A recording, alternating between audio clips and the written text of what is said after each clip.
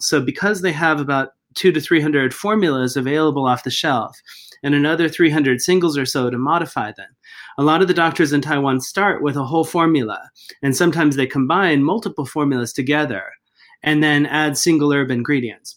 Whereas in mainland China, it's mostly done the same way as they deal with the raw herb decoction.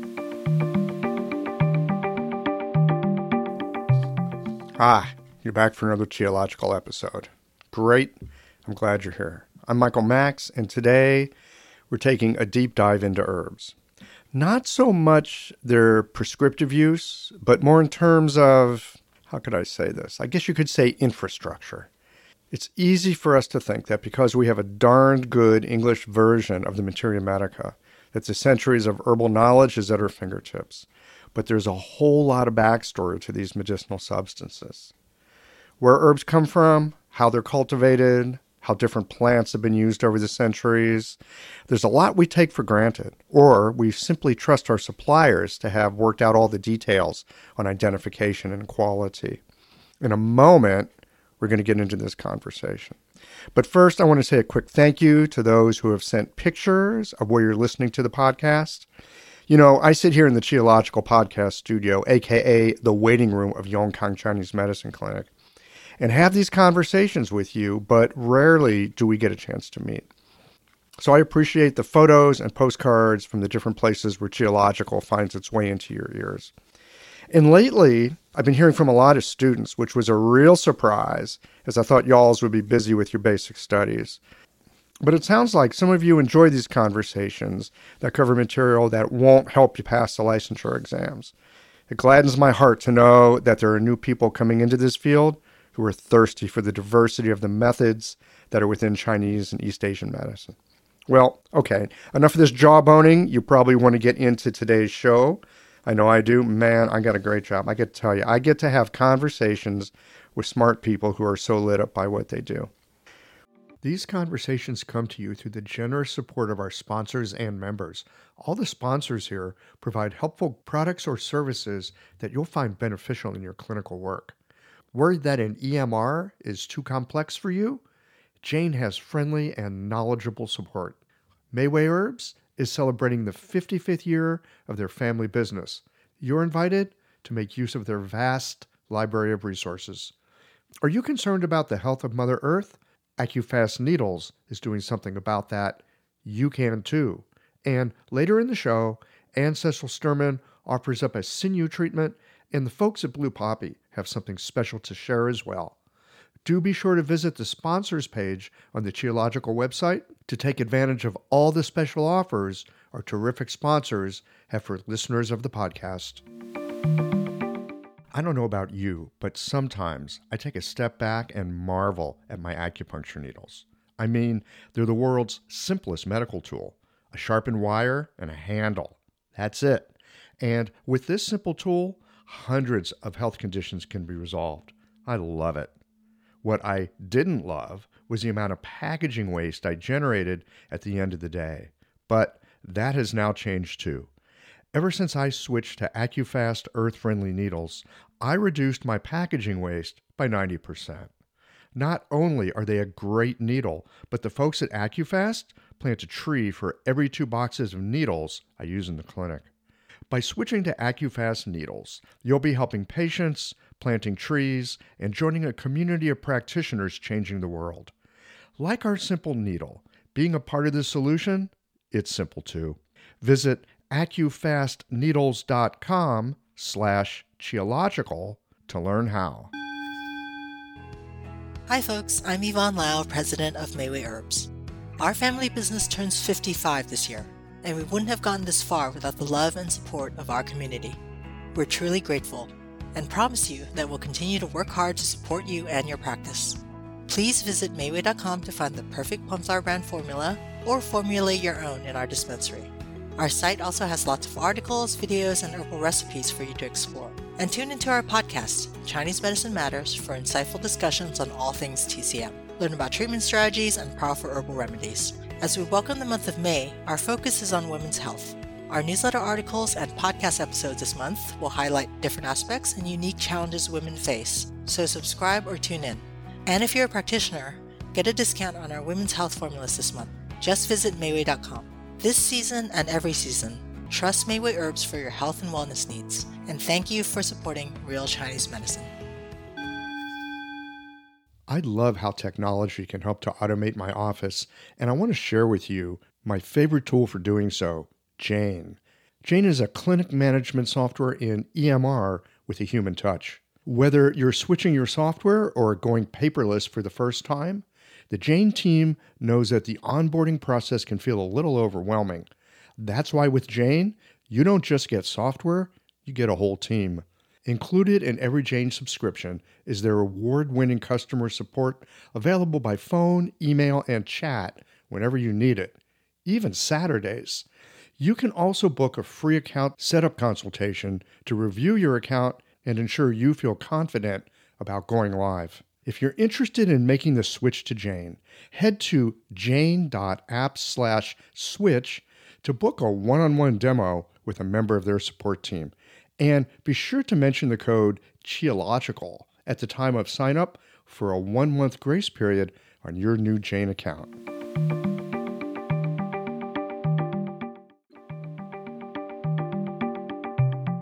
I've got Eric Brand with me today. Eric is a self-described herb nerd, and he has a PhD in Chinese herbal medicine to prove it too. I first met Eric in the early part of the century when we were both in Taiwan. He's still there, at least when not traveling to some conference or to teach somewhere. We're really lucky to have guys like Eric who are fluent in Chinese and can go deep into the culture and the modern educational and business relations in such a way that he can bring new information to us here in the West, most especially about herbs, which is the topic of what we're getting into here today. Eric, welcome to Qiological. Thanks, Michael. It's really an honor to be here. You got such a great group of people. I can't believe that I'm on your list here. Well, you are. So there you go. Yeah, we met in Taiwan all those years ago. You're still there. What have you been up to these days? I know back when we were hanging out, you were really into herbs, and then you headed off to Hong Kong for a PhD. What are you up to these days? Well, it's been quite a few years since we were hanging out drinking oolong tea together in Taiwan. So I was doing a lot of work with translation. If there's one thing that's sort of a consistent theme here in my life, I guess it's running into good teachers. So around the time that we were visiting together in Taiwan, I was really fortunate to be spending a lot of time studying with Feng Ye and Nigel Wiseman, learning. Feng Ye brought me into the hospital to do more clinical medicine. Nigel was teaching me about the translation. Over time, I started getting into really interested in the granules, started meeting a lot of the people at the owners of the granule factories, started going around to mainland China, throughout Taiwan, visiting all the granule factories, generally trying to learn more about the prepared products. And then over time, my life has just generally tended to move more and more deeply into the herbs. So in Hong Kong, I was really fortunate to encounter my PhD supervisor, Professor Zhao Zhongzhen. He's really one of China's very top experts for herbal identification. And I felt really fortunate to have the chance to study with Professor Zhao. In the Chinese world, he's mostly known for Chinese medicine authentication. He did a lot of early work with microscopy, the powder analysis of being able to identify Chinese herbs in powder form using just a microscope. In the Chinese world, mostly known for a lot of his scientific contributions. But really his passion is that broad traditional discipline of materia medica. So starting from Bensao literature, throughout the identification of herbs, traditional macroscopic differentiation, traditional identification of quality, through to Paozhi, natural resources, basically all of the background story of the herbs before they reach you in a dried, sliced form in your pharmacy. And so over the last many years, really, I've been focusing more on the plants and the sliced crude drugs rather than the patients exactly. But I've been just having a great chance to jump into that topic. And my teacher's been bringing me throughout China to see farms, factories, herbal markets, and it's been really rare opportunity. So I've been just pursuing that as much as I can. Fantastic. I've got a few questions about that. So you were mentioning that those of us here in the West, we get these packages, we got our crude sliced herbs, and, we've done our study in Chinese medicine school. So we've got an idea of what the herb is. And I hear you say you've got this teacher and his main thing is herb identification. It makes me go, What? You mean they don't know how to identify it after 2,000 years? What are some of the issues around herb identification that he's looking at and is pertinent, in particular to us as users of these products? In a sense, you could say that herbal identification is relatively mature, and that the vast majority of the medicinal products that we use, somebody has gone very, very deep in through the historical Bensao literature, through the botanical illustrations in ancient texts, basically verifying that, what we know as today as renshen, was that really the product that was used as renshen 2,000 years ago? Which plants in Chinese medicine have had historical changes? For example, something like Bai Tou Wang, you have a lot of adulterants on the market, a lot of confused species. The ancient texts often described Bai Tou Wang with relatively vague terminology. And so clarifying exactly what was the precise botanical identity of Bai Tou Wang at different points in history is itself a study. And then figuring out, okay, what material is used as Bai Tou Wang in different parts of China, throughout different parts of the world. Like, for example, in the US, when we encounter zicao, we often encounter an adulterant of zicao, which is called Potentilla chinensis, often sold in like Chinatown pharmacies under the name Bei zicao. It's an aerial part of a plant versus a purple root.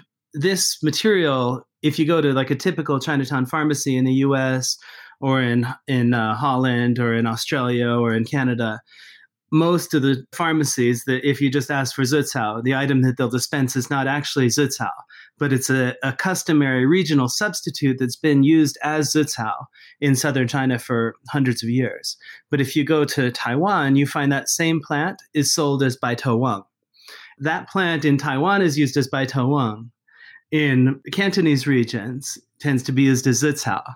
And it's neither Bai Tou Wang nor zicao. So when we think about what are issues in Chinese herbal identification, it's not that nobody knows what that plant is. We know what that plant is, but it's still widely confused in trade because you have over hundreds of years pharmacies being in the habit of seeing zicao looking like this herb. As you know, when I first started studying Chinese medicine, I did an apprenticeship in a Chinese pharmacy, a Chinatown-style shop in San Diego, where I was filling formulas in the shop for about 3 years. And the boss in that pharmacy, the zicao that he has is the Cantonese substitute. But if I was to go with a sample of genuine, authentic Arnebia with Chinese pharmacopoeia, official zicao product, he wouldn't recognize it. He wouldn't believe that that is genuine zicao. He would think that the genuine zicao is the one that he's been using for the last 45 years. So there are some regional differences. There are some differences through time, how some of these substances have been used. And that can create some confusion. Right. And so when I did my PhD research, for example, one of the items that we focused on was I basically had two large components. One that I was looking at during the British colonial era. The British, during the time when Singapore and Malaysia was a British colony, they collected basically all the Chinese medicines sold in Chinese pharmacies in peninsular Malaysia and brought them back to the UK and stored them for about 100 years. In the last 100 years, nobody had systematically gone through that whole range of samples to look at how those historical specimens are similar or different to the decoction pieces that we use today. You can see some of the plants that we see as common substitutes in a Chinatown pharmacy in LA today were also already appearing as substitutes in Chinese pharmacies and in Malaysia 100 years ago.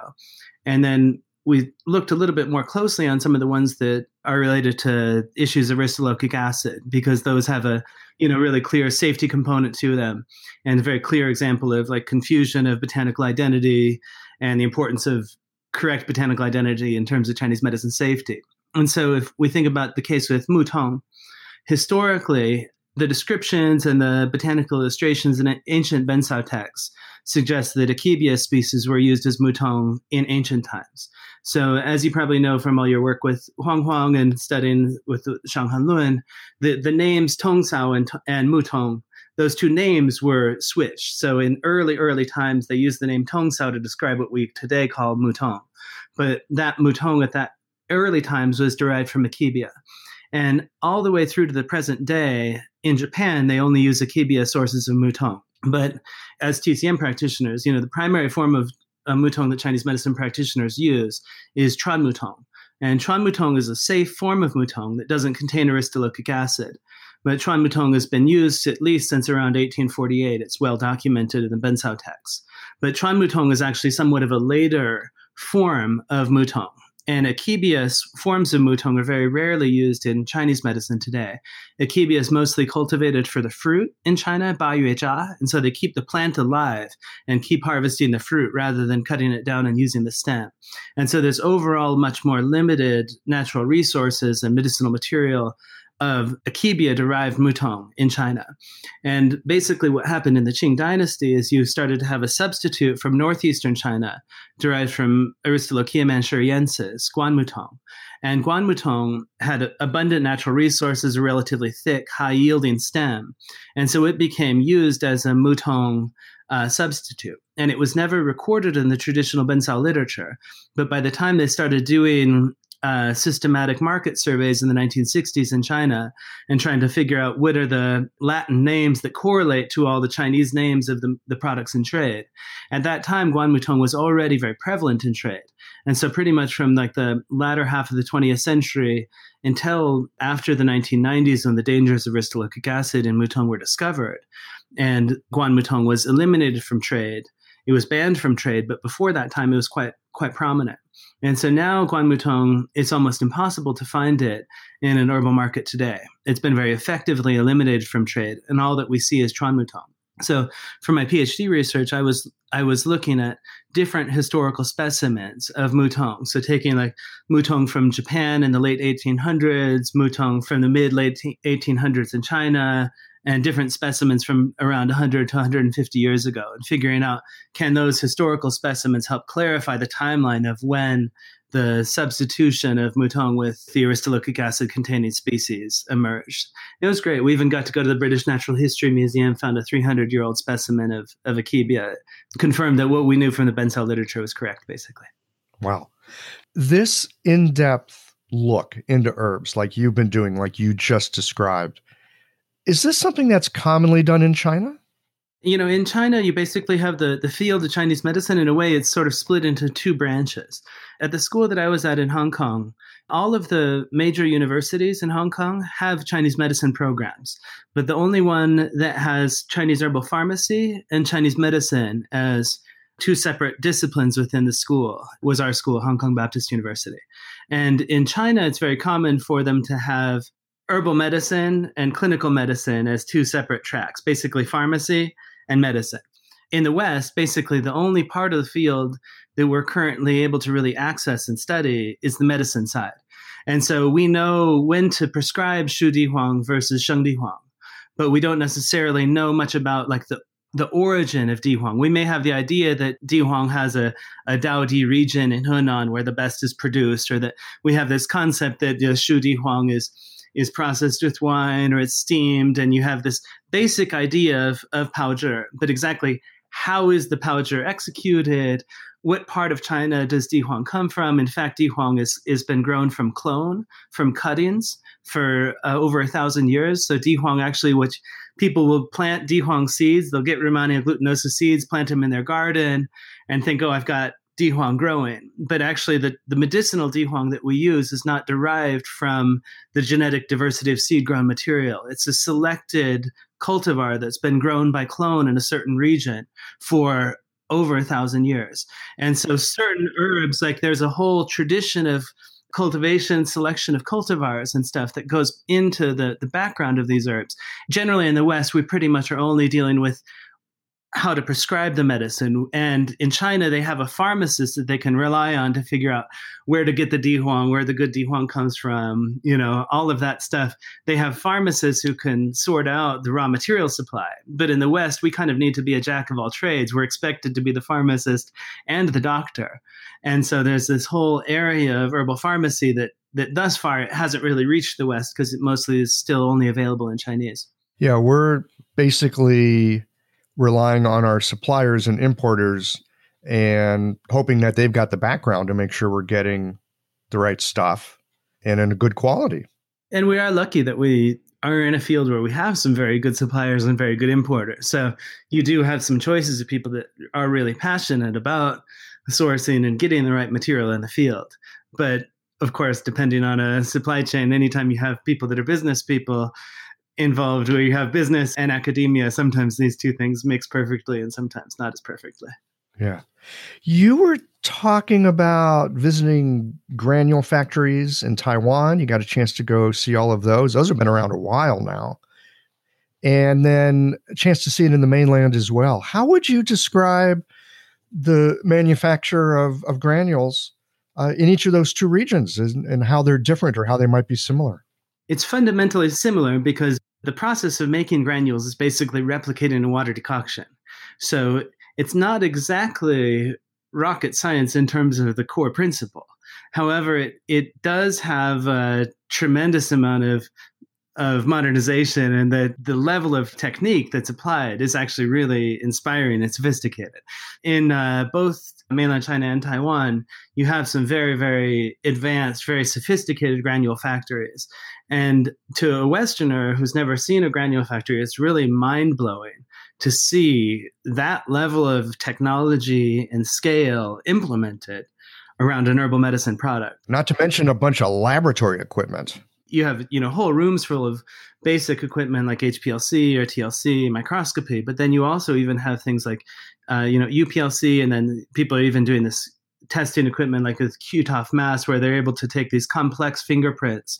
Because one of the most complicated things is for whole formulas that have been cooked together to be able to have the quality control to measure such complex multi-component mixtures.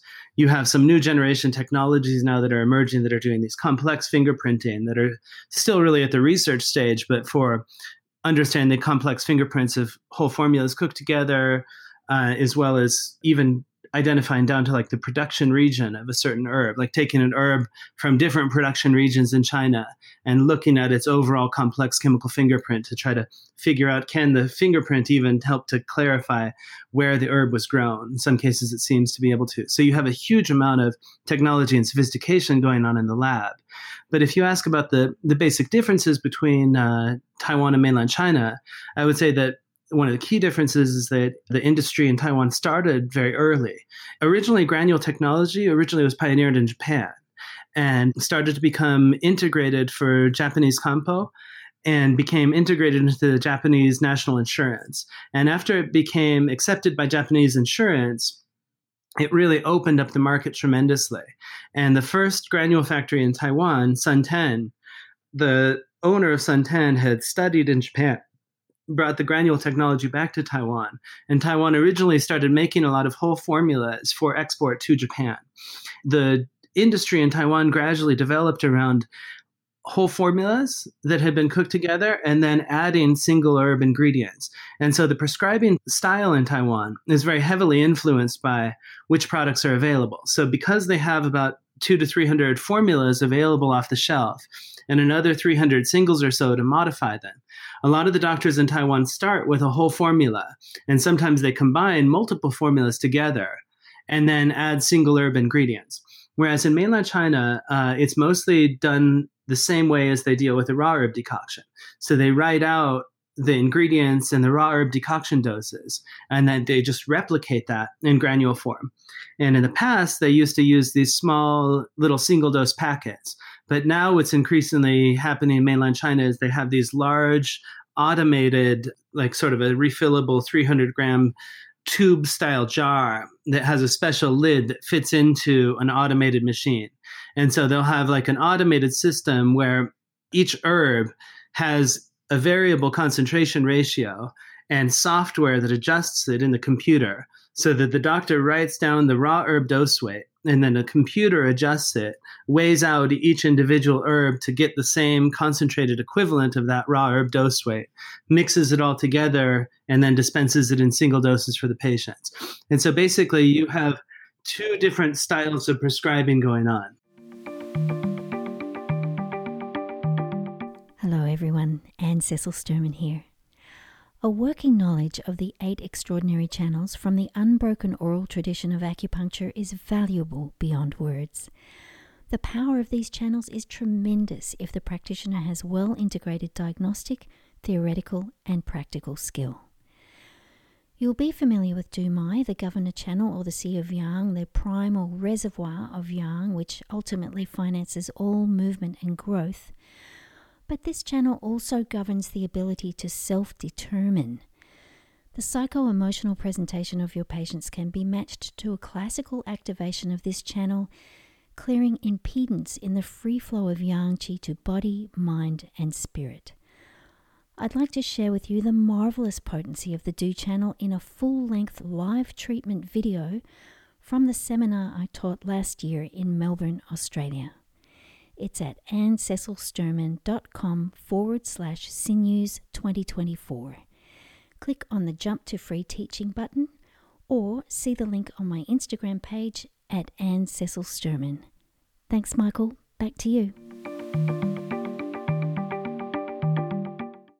I was talking with Andy Ellis here at the beginning of this year, and we were talking about the so-called 5-to-1 concentration.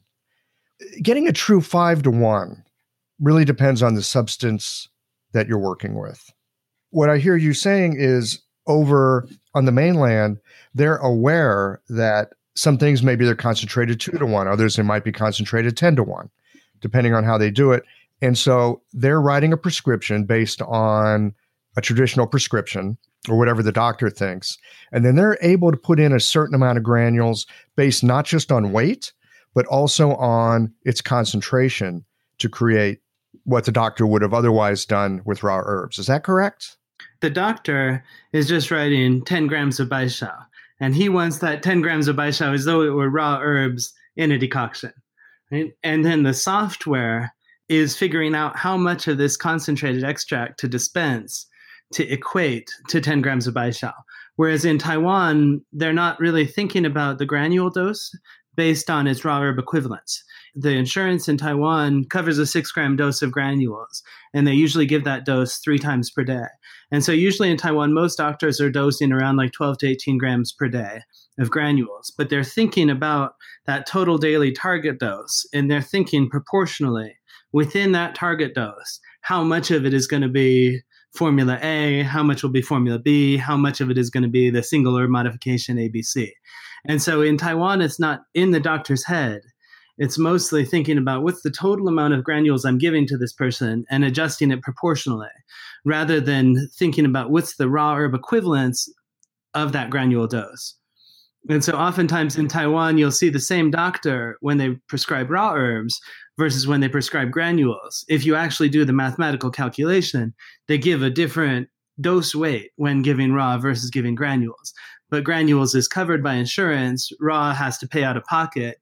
Granule has a limitation on the total dosage that's imposed by the government. And so they generally work within that dose range. And I think that, cost is often a factor for people using granules throughout the world. So if you see practitioners in Australia where granules are far more expensive than they are in America. In America, the granules are maybe half the price or less than in Australia. And so in Australia, the price is very high. And so practitioners tend to use relatively low doses.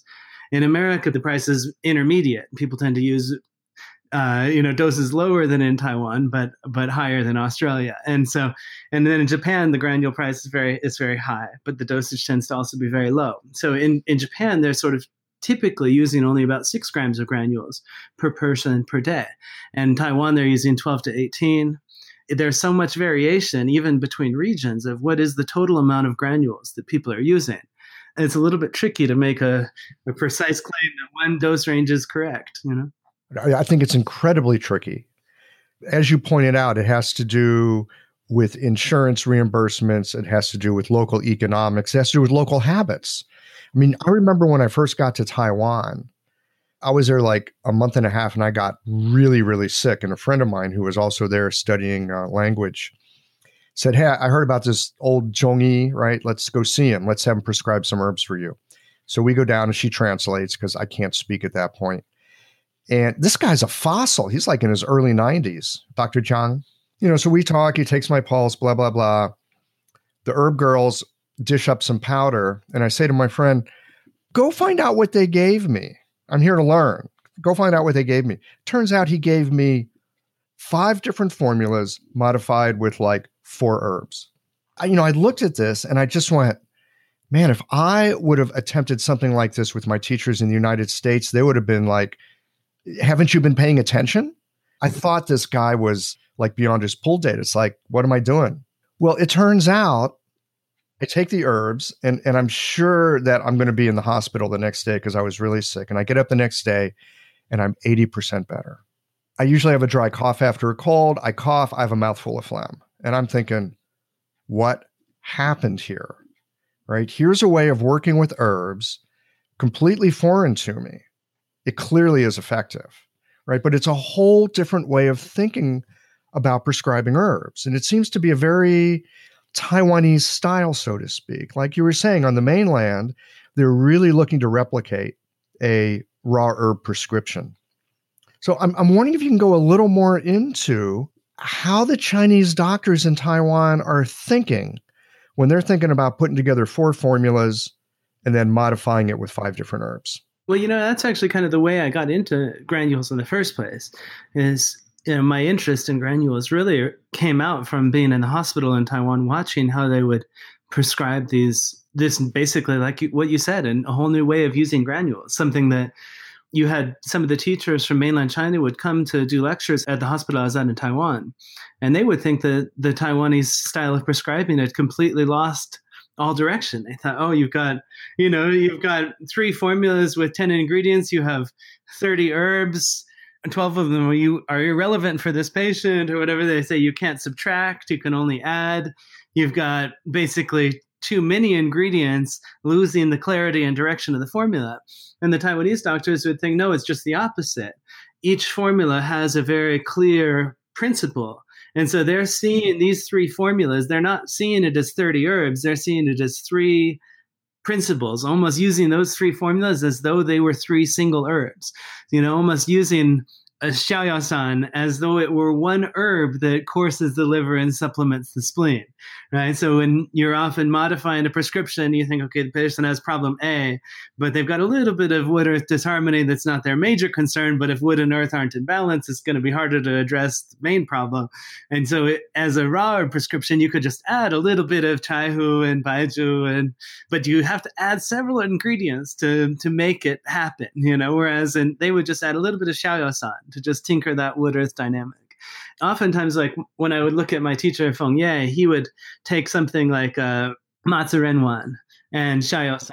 Let's say he's got somebody who has a chief complaint of constipation, but they don't need to take long-term purgatives. Really, they mostly just have wood-earth imbalance that once that's corrected, then the constipation will be back in sort. He would use the Matzi Renwan and the xiaoyasan together and alter the ratio of the 2 of them. So when the person still has more constipation, the Matzi Renwan proportion is higher and the xiaoyasan is lower. And he generally changed it so that the xiaoyasan generally gets increased and the Matzi Renwan tapers off until he can drop off the Matzi Renwan altogether, keep the xiaoyasan, and then the constipation doesn't bounce back. I got really interested in looking at how people use granules just from that difference between mainland China and Taiwan. And that made me start to talk to a lot of different doctors using granules in both places. And I realized that in Taiwan, a lot of the doctors didn't know what was going on with granules in mainland China. And a lot of doctors in mainland China didn't know really what was going on with granules in Taiwan. And so I discovered it was kind of a fascinating topic to get into. And you realize that there's so much that even within the Chinese world, nobody has written a handbook or a book, even in Chinese, that really clearly describes this. And there's still a lot of misunderstanding in mainland China about things like when Taiwanese companies market their granules overseas as 5-to-1, what does that mean? And likewise in China. So you have all these different issues of confusion where these 2 types of granule products, they're only really encountering each other for the first time overseas, because the Taiwanese granules aren't legally able to be sold in China and vice versa. And so these 2 types of granules never actually encounter each other until they go to Germany or Singapore or Amsterdam, right? As Western consumers, we have the chance to choose take the best of all worlds. In mainland China, the way that the granule prescribing has evolved is influenced by the regulations. So far, you don't have a place in Chinese regulations for the whole formulas cooked together to be dispensed in hospitals.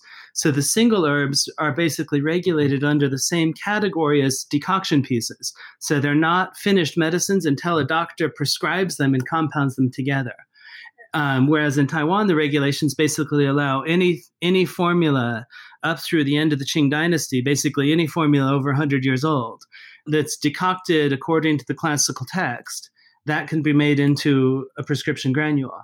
And then also the single herbs. So you have some differences. In mainland China, a lot more single herbs with different paozhi choices. In Taiwan, a lot more whole formulas that have been cooked together.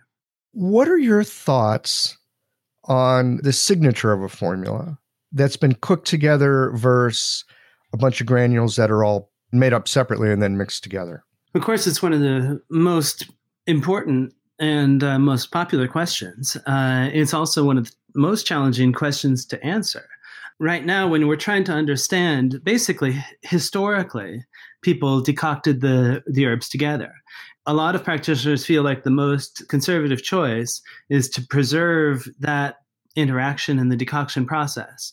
And there are a number of arguments that can be made that suggest it's desirable or important to preserve that whatever synergy may exist in that decoction process. So, for example, let's say you have a formula like Ma Huang Tang versus Ma Xing Shi Gan Tang. The two formulas fundamentally the same, except in one case you have Guizhi accentuating the warm, acrid-free nature of Ma Huang. In the other case, you have Shi Gao being cold and causing the formula to, instead of being a warm, acrid formula, now it's a formula able to treat lung heat, just simply by the change of using, instead of using Guizhi, using Shi Gao. But if you look at the chemistry of that formula, Ma Huang a lot of its activity is related to its alkaloids. And the solubility of alkaloids in a decoction, in a water decoction, is going to be affected by the pH. And so if you have some herbs that are naturally sour, like Wu Weizi, Wu Mei, Shanja, things that have a lot of organic acids, these will tend to lower the pH of the solution. Whereas if you have a lot of mineral products like Mu Li, Longgu, a lot of these relatively alkaline minerals, they'll tend to raise the pH of the solution. And so you would tend to have more solubility of alkaloids in a more acidic solution and less solubility in a more basic solution. So it may be that in some cases, like something like Longgu or Mu Li, if you analyze it chemically, this is fundamentally mostly calcium. Right?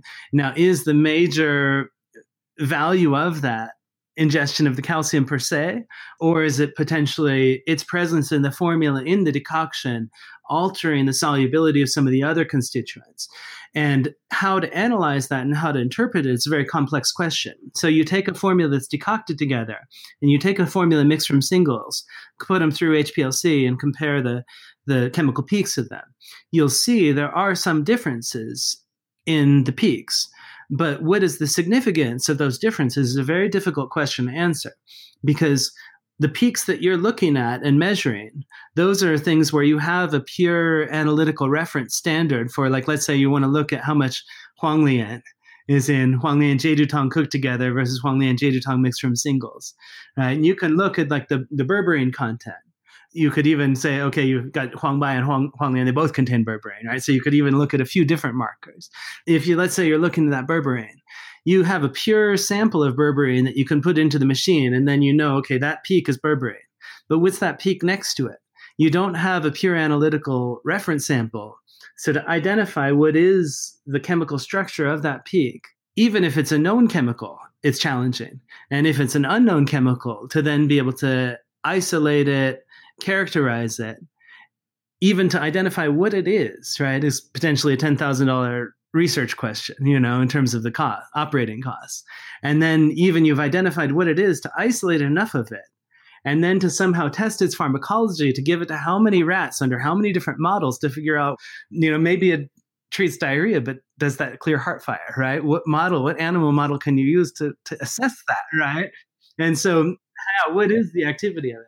You were just saying something about Ma Huang Shi Gan Tang and Ma Huang Tang, and how adding minerals can change the pH of a decoction. And it might even change what is being pulled out. So maybe Ma Huang acts a little bit differently with the pH that Shi Gao is causing versus the pH that something like Guizhi is causing. So is my thinking correct here? Let me ask you this, that there are certain things that would show up on that various equipment that shows active ingredients and such, but could there be some difference in the character of the Ma Huang, when it's come out in a more alkaline solution than when it comes out in, say, a more acidic solution? With something like ma huang, a little bit tricky to fully answer the question, but like if you look at zhi ma huang, the honey processed ma huang versus the unprocessed ma huang. So unprocessed ma huang, when you decoct it, more alkaloid will enter the decoction. The processed ma huang, the honey actually inhibits the ephedrine alkaloids from entering decoction. So you would typically expect, you wouldn't be surprised to have a different intensity of alkaloid concentration when decocting zhi ma huang versus sheng ma huang. But zhi ma huang, that moderated effect is desirable in the case where zhi ma huang is used. Or traditionally, from like the Shang Han Lun, they recommended removing the nodes of ma huang. And when we went to like the British Natural History Museum, we found a 300-year-old specimen of ma huang from China. At that time, all the nodes had been removed. But then we looked at other specimens of ma huang from 100 years ago, like from, for example, at Kamhuazhang in the Gold Rush collection of Chinese herbs that's been preserved since for about 100 years in Oregon. The ma huang there, the nodes had not been removed. And in the modern herbal shop today, you typically will find ma huang without the nodes removed. The nodes of ma huang, if you analyze them chemically, like if you take ma huang and you break open the fractured surface, it's got a little bit of a pink color on the middle of the pith. And the intensity of that pinkness is related to the alkaloid content. But if you analyze the joints of ma huang versus the space in between the joints have much lower alkaloid content. And so the removal of the nodes in the traditional practice would have increased the potency of the ma huang by weight. But is the action of ma huang purely related to its ephedrine alkaloids? Difficult to say. Clearly, it's definitely related. The sinus, effects are related. The sweat promoting effects are related. Urination effects related. But ma huang also has volatile oils and other things in it. And that's never been fully systematically analyzed. So a lot of the things that we know, like with chemistry and traditional medicine, it's hard to fully correlate. You could definitely say that the berberine in huanglin is related to its anti-diarrhea effect, but there's no scientific model for assessing what in huanglin clears heart fire, right? There's not a pure correlation between chemistry and traditional actions. And so we look at the HPLC fingerprint of a formula cooked together versus one mixed from singles. And we say, okay, there are differences. And because of the differences, some people would say it's better to follow the traditional method and keep whatever synergy in the decoction process was there.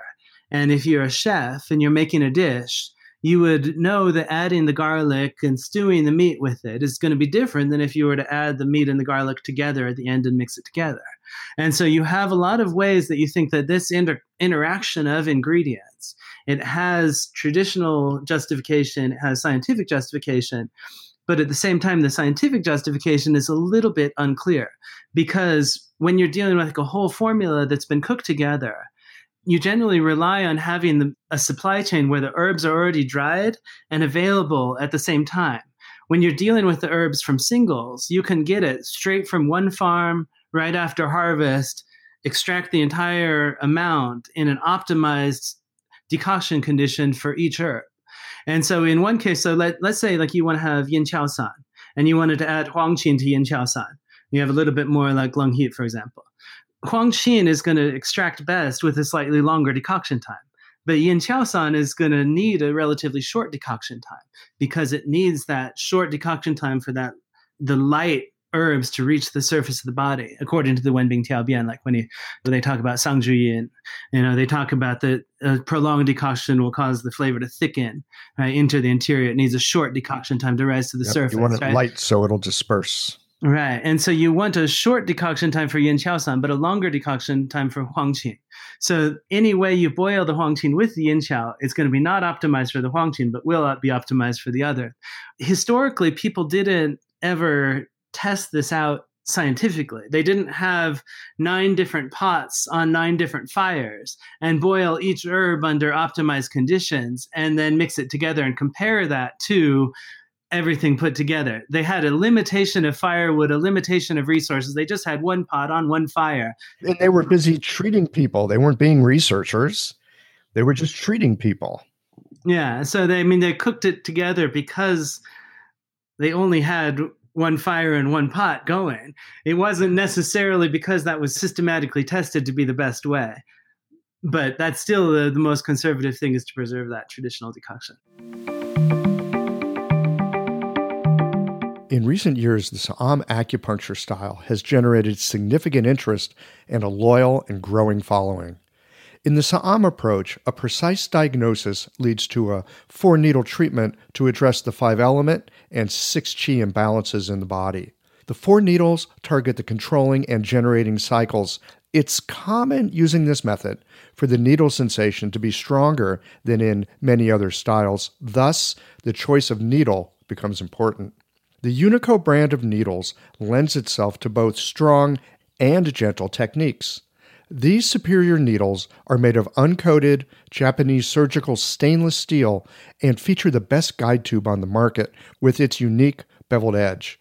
Additionally, Unico needles have a tensile property that helps with freehanding needles into Jingwell points and allows you to more easily feel the arrival of qi. Blue Poppy is the exclusive importer and distributor of Unico needles. Use the code QI2024 to save 10% off Unico needles at www.bluepoppy.com. You'll be glad you did. Yeah. So, back to traditional decoctions, we're talking about the way that they prescribe this stuff in Taiwan, which is a whole different mental framework. And if you know that framework and you can work with it, you can actually get some pretty good results. And then you've got the thing in the mainland where they've got these incredible machines that are going to look at the actual extraction ratio, do some fancy footwork with mathematics and computers, and be able to create a granulated formula that matches what a crude formula would have been. What about us that are here in the West? We don't have these fancy machines, and the extraction ratios, generally speaking, are not 5-1. How do we know that what we're thinking in terms of dosage actually matches reality when the patient drinks it out of the cup? Going back to what you're saying about the 5-1, the 5-1 is it's often a slightly imprecise rule of thumb. The way that the 5-1 thing really actually started around the world was mostly from Taiwanese granule companies. When people would ask them, what's the concentration of the herbs? Trying to track down, where did this, myth of the 5-1, where was the, what the origin myth of it? Where did it come from, right? Andy was telling me originally that back in the day, the Taiwanese companies would take a decoction. They would make the decoction and then reduce the decoction in volume by 10-fold and then add starch to bring it to 5-fold. And they called that 5-1. And actually, in reality, having been to Taiwan, you've probably seen the granule bottles in Taiwan. All of the granule bottles in Taiwan have the label that clearly describes the concentration ratio. 1 gram of this product is decocted from 3.4 grams of this dried herb with, decocted into this concentration mixed with this amount of starch.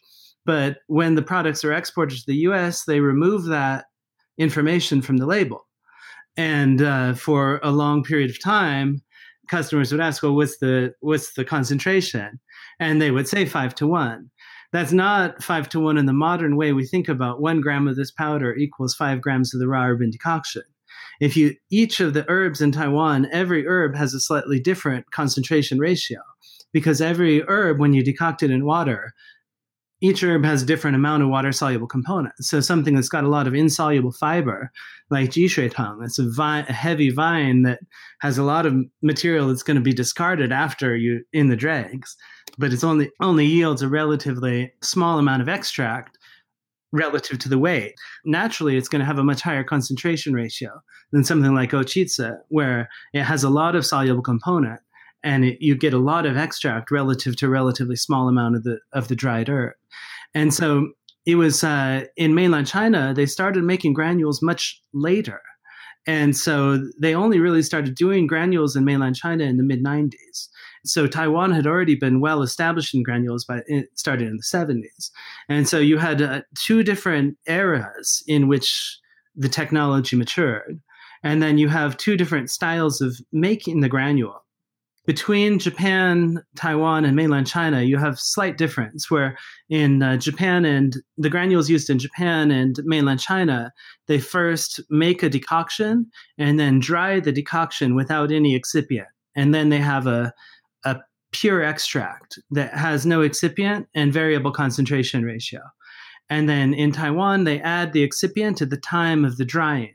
In all places, you're taking like a large stainless steel pressurized decoction machine, decocting a large batch of herbs.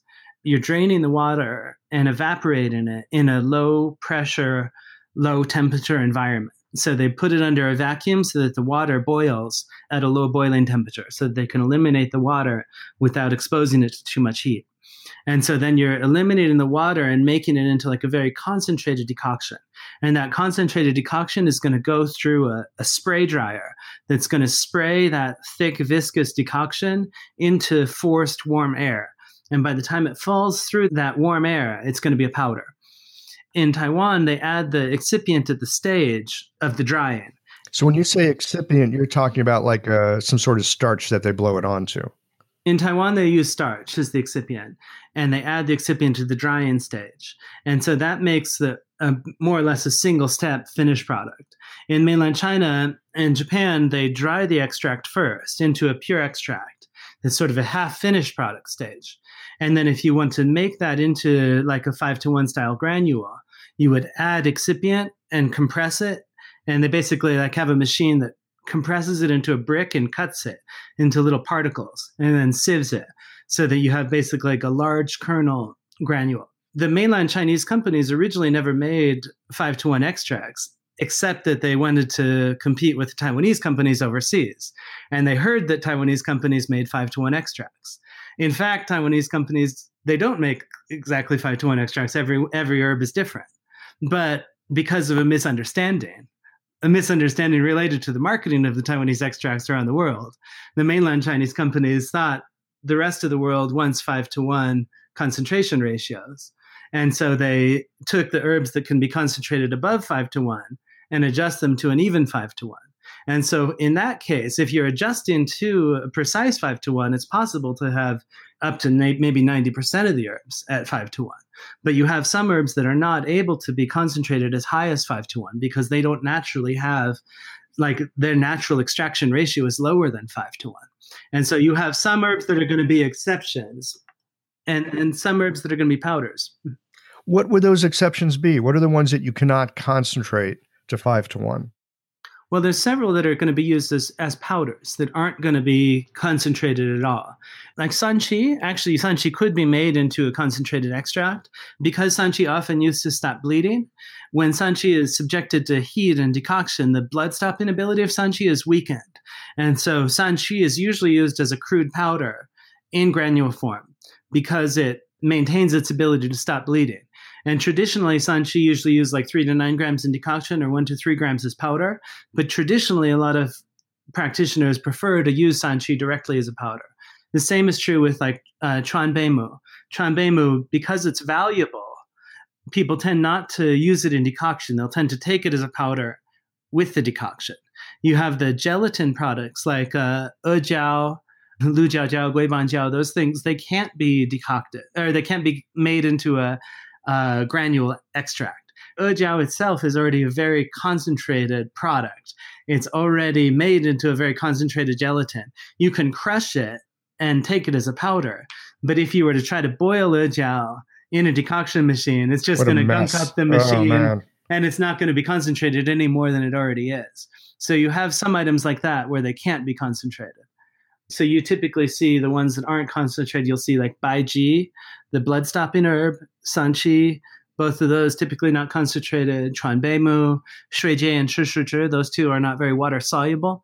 Those two just used as powders. So there's a number of herbs like that where they're just done as powder. And then the minerals, how are those done? Well, with minerals, there are some places that just grind the minerals, and there are some places that replicate a decoction process of the minerals. But the challenge with minerals is that it's harder to quantify its concentration. So let's say you had like ma huang, going back to ma huang, you have, or huanglian or whatever, you have like a certain amount of ephedrine alkaloid naturally in the ma huang. And then if you were to decoct it, you're going to discard all this insoluble fiber and stuff that adds weight to the ma huang.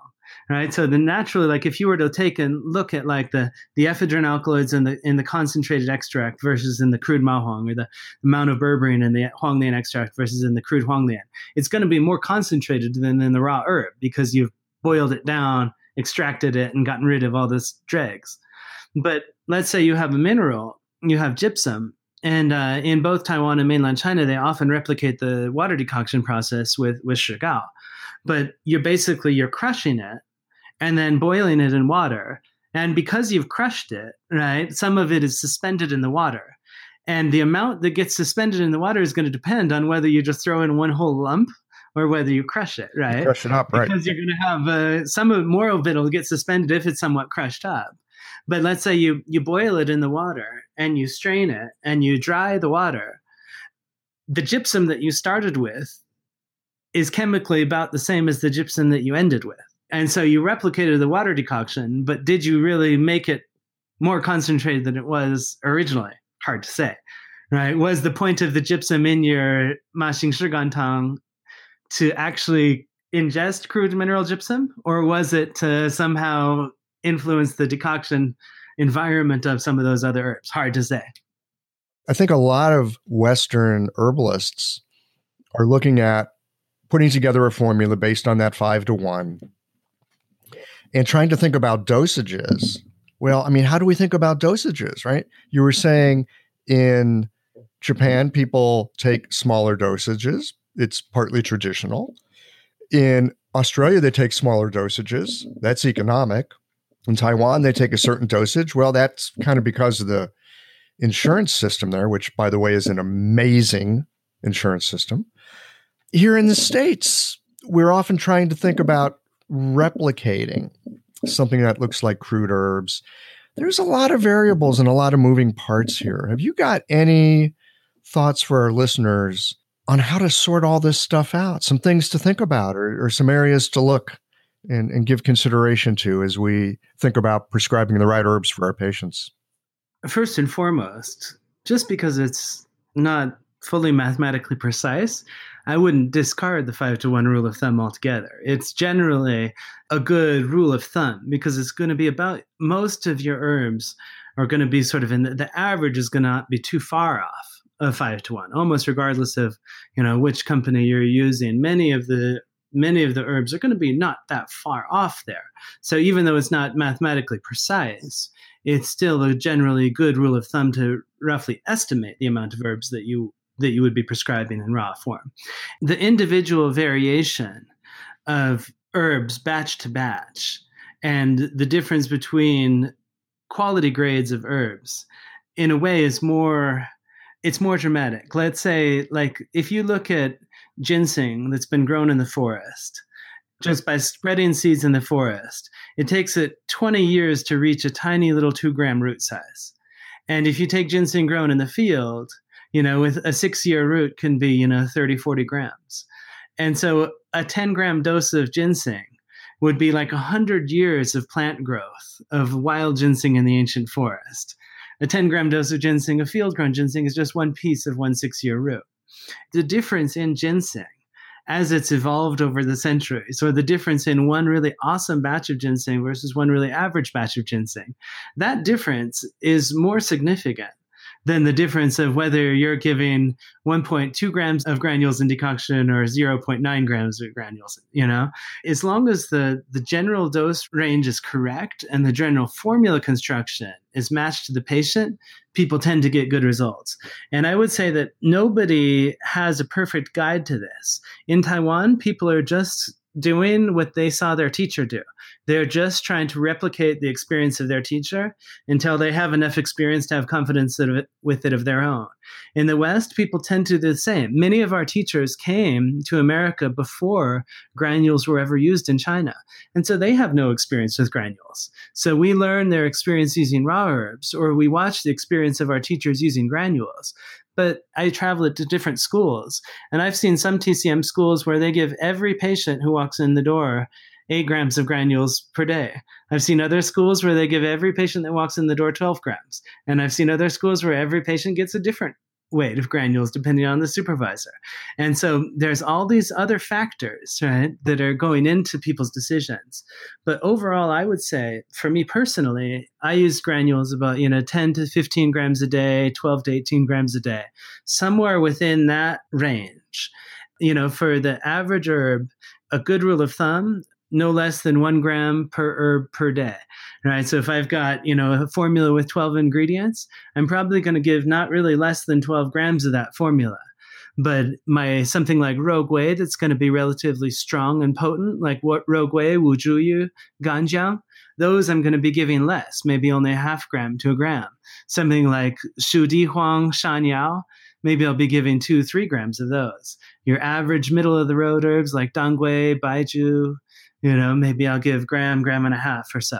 But I think about the herbs proportionally in like low, medium, high doses. Just like when you're dealing with raw, you think of low dose range, medium dose range, high dose range.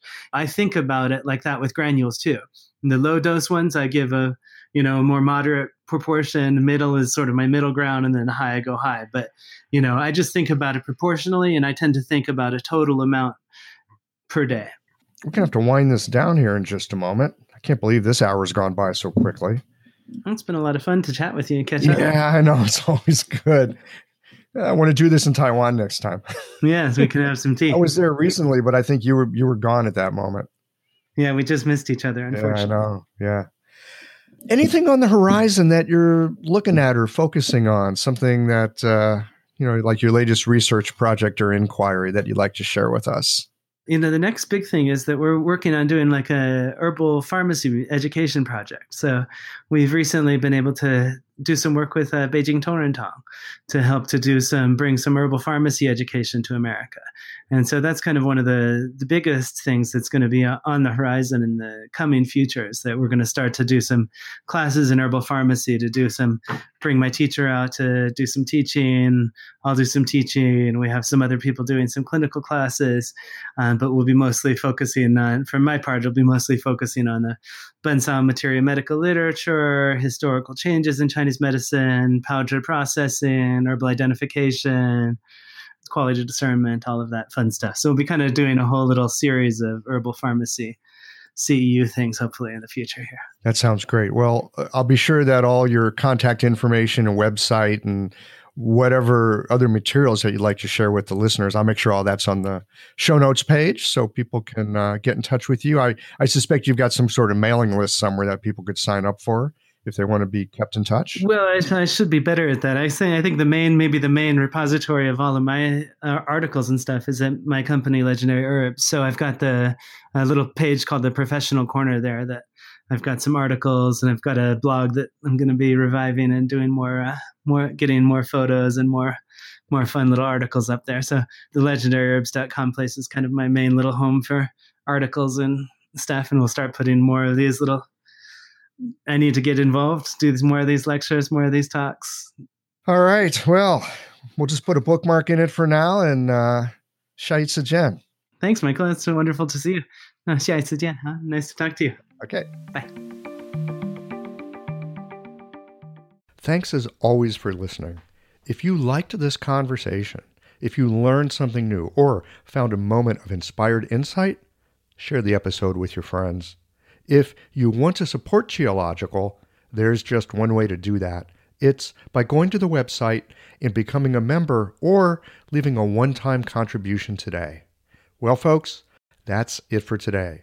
Join us again next Tuesday for another conversation that connects up the voices of our community.